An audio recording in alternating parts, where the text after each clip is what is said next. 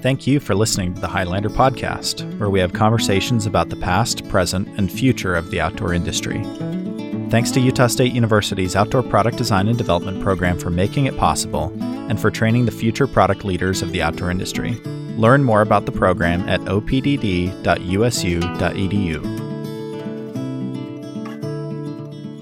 The Highlander Podcast is sponsored by the Outdoor Recreation Archive, a collaboration between OPDD and USU Special Collections to preserve the history and print materials of the people, products, and brands of the outdoor industry. Follow the archive at Outdoor Rec Archive on Instagram. The Highlander Podcast is sponsored by the Utah Outdoor Association, a business association focused on elevating Utah's outdoor industry through educational programming and events. Their membership consists of Utah's outdoor manufacturers, retailers, outfitters, and guides. Member benefits include networking opportunities, recruitment of talent, and brand promotion. More information about volunteering and membership is available at utahoutdoor.org.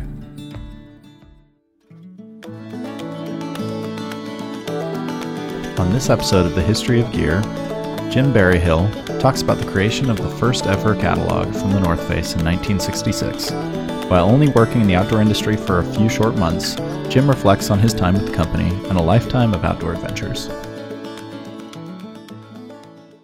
This is Chase, and joining me today on our History of Gear series, where we talk about the past, present, and future of the outdoor industry, is Jim Berryhill, one of the early employees of the North Face, illustrator, art director, jack of all trades. Thanks for joining me. It's great to have you here, Jim. Well, I'm glad to be here. Well, it's so fun to talk to you because I've admired some of your work for so long. We've been building this archive of catalogs here at the university, and it was so fun to get connected with you and actually meet someone who created a really iconic catalog from the first North Face catalog. Is that right? That's correct.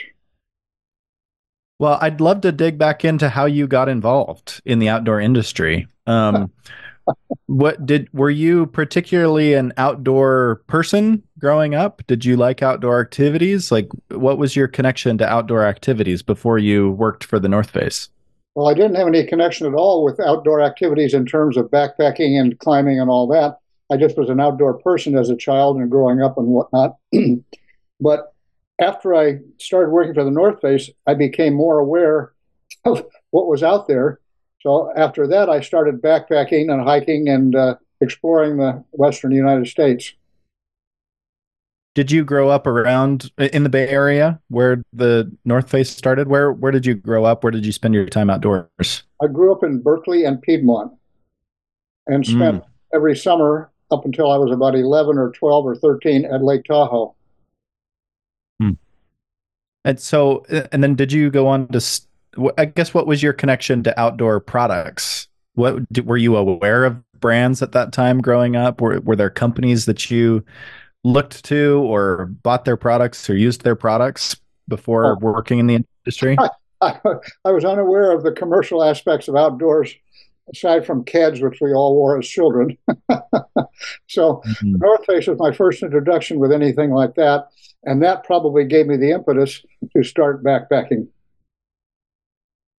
So how did you get into art and design? Is that something that you were always interested in? Is it something you studied? Did you go to school to do that? How did you get into art and design? Well, I was always an artist as a child. When I was growing up, my parents had a library in the living room, and I used to draw on the blank pages of the books in the library. After that, I went to high school art class and enjoyed that.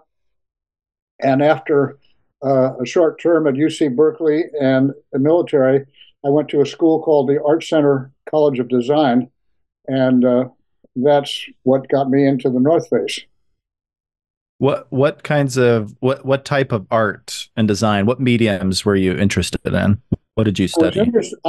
My major in college was advertising illustration. But after a while, I realized I didn't particularly care for advertising. So I stuck with illustration, which got me into the North Face because my cousin, who knew Susie Russell, who was Doug Tompkins' wife eventually, that got me into the North Face through that connection. So this was, you got hired on in 1966, 65 probably when we started. 65. Okay, what can you paint a picture for us? What did the North Face look and feel like at that time? Where were you working? What was the state of things when you walked in that first day of work? I, I was living in Tiburon on the water, so I had to commute to San Francisco. San Francisco's North Face was in North Beach in San Francisco, and it was right next to the Condor nightclub, which was quite an education in itself. So while I was at the North Face, I was stuck in the basement in a drawing board for most of the time while working on the catalog. While I was down there, I just kept drawing, and of course, I went upstairs to this main shop and milled around with the employees and looked at the books in their library, and that was my introduction to all the outdoor equipment. So, who, I guess, how many employees were there at that time? You were one of the early employees. You're one of the few that were employed by Doug. Right. Um, Doug and I Susie, imagine it was a small team at the time. Doug and Susie had a main manager called Duncan Dwelly, and Mhm. aside from that, those were the only three people I knew that were employed there. I can't remember any other employees, but they might have had one or two. It's so interesting looking back now at what the North Face has become. Uh, what were your thoughts day to day working in a role at an outdoor company? I'm sure you could never have imagined it would become what it has become now. But what were your thoughts working for the North Face in those early days? Oh, it was quite interesting and illuminating in terms of what was available as far as outdoor activity was concerned. I wasn't quite aware of all the mountaineering gear and all the technical stuff involved, but I certainly enjoyed the experience because it opened my mind up to a great deal more than I had been previously illuminated. Yeah, right. How long did you work for the company? As long as it took to put the first catalog out. How long did that take? Probably a matter of a few months is all. Okay, so just a few months. Um, do you still have a copy of your catalog? No, I wish I did. I had a few over the years, but eventually they just got dissipated and they eventually wound up completely disappearing. My nephew found out that the North Face catalog that I was involved with is on the internet, so I downloaded some of the images of that so I could remember what it was all about. Oh, that's great. How does it feel knowing that you created like this one of the first early print pieces for a company that would go on to live as long as it has? And of course, it's been through a lot of different hands and, corporate changes, and it's very different from what it was back then when it was just a retail store. But um, what are your thoughts there, being a part of kind of a legacy of a company that, this large at this point? Well, I hadn't given really much of a thought at the time because it was a gainful employment for a short period of time. I had certainly enjoyed the experience mostly, and looking back on it, it's as my nephew said, it took you 55 years to become famous or infamous. Well, what led to you kind of moving on from the North Face? Did other opportunities arise, or what led to that decision? Well, there was no decision at all. Once I was employed to do the catalog job was over with. That was it as far as my employment was concerned. I had no Oh, ambition to get employed in any other outdoor activity or any other store or anything like that. I just enjoyed what the outdoors activity left me. As I say, that started me on backpacking, and of course, that started me on traveling around the world and exploring different avenues of one thing and another, like kayaking and snowshoeing and one thing and another. So it was quite an eye opener in that sense. sure. So you didn't end up working professionally in the outdoor space after that Not at all. experience. I just What stayed. what did you end up? I just stayed outdoors all my life after I moved to Manhattan Beach. Mm, you know what? Maybe that's not a bad thing. You kept your work and your hobbies separate. That's true. My hobbies predominated. overwork. What did the rest of your career look like? Did you continue to work in art and design, advertising? No, I did not. I wound up working in the air freight industry. And now do you still kind of pursue some art and design on the side? Is that a hobby that you maintain? No, not at all. Hmm. I got into photography actually, and that really helped me while I was wandering around the world in my trips. Oh, that's great. Where are some of your favorite places that you've been able to see over the years and travel to? Oh, Raja Ampat in the Coral Triangle was one of them for snorkeling. Um, I'd enjoyed kayaking in Alaska and Fiji, and of course, I like hiking all over everywhere. I did the Mont Blanc circuit, and uh, as I say, I backpacked in Wyoming and Montana. So wherever there was a possibility of getting somewhere, I went. That's great. It sounds like you've lived a full life.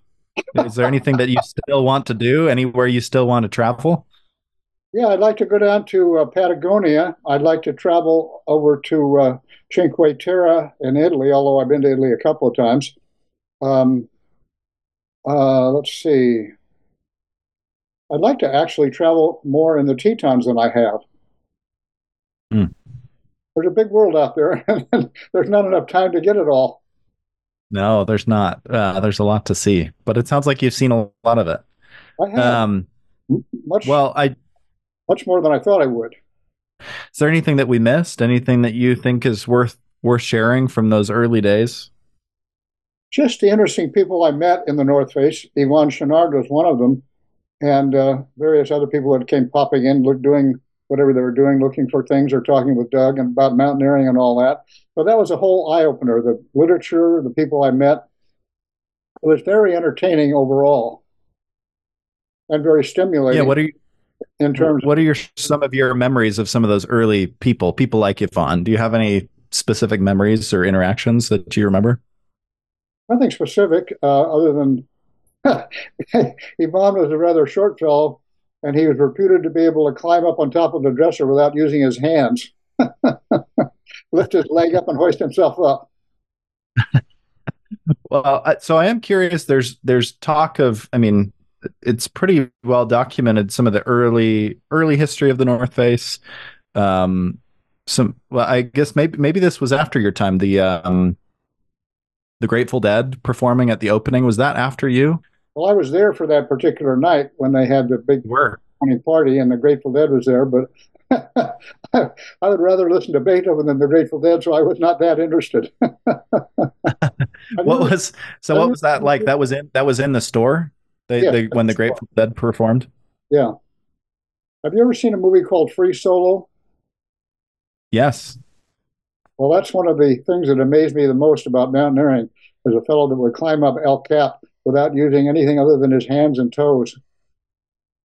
It's pretty amazing. It's amazing to see how the industry has evolved and the sport in general, and how much of it is still so rooted in that region, in that area, right? Because a lot of those early gear pioneers were spending time in the Yosemite in that area, so super influential, and of course would go on to influence the logo of the company.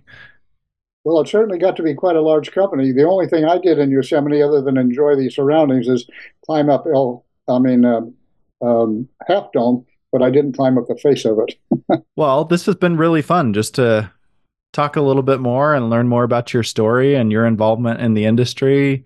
Even if it was brief and on the commercial side, you've been involved in the outdoors for your whole life, it sounds like.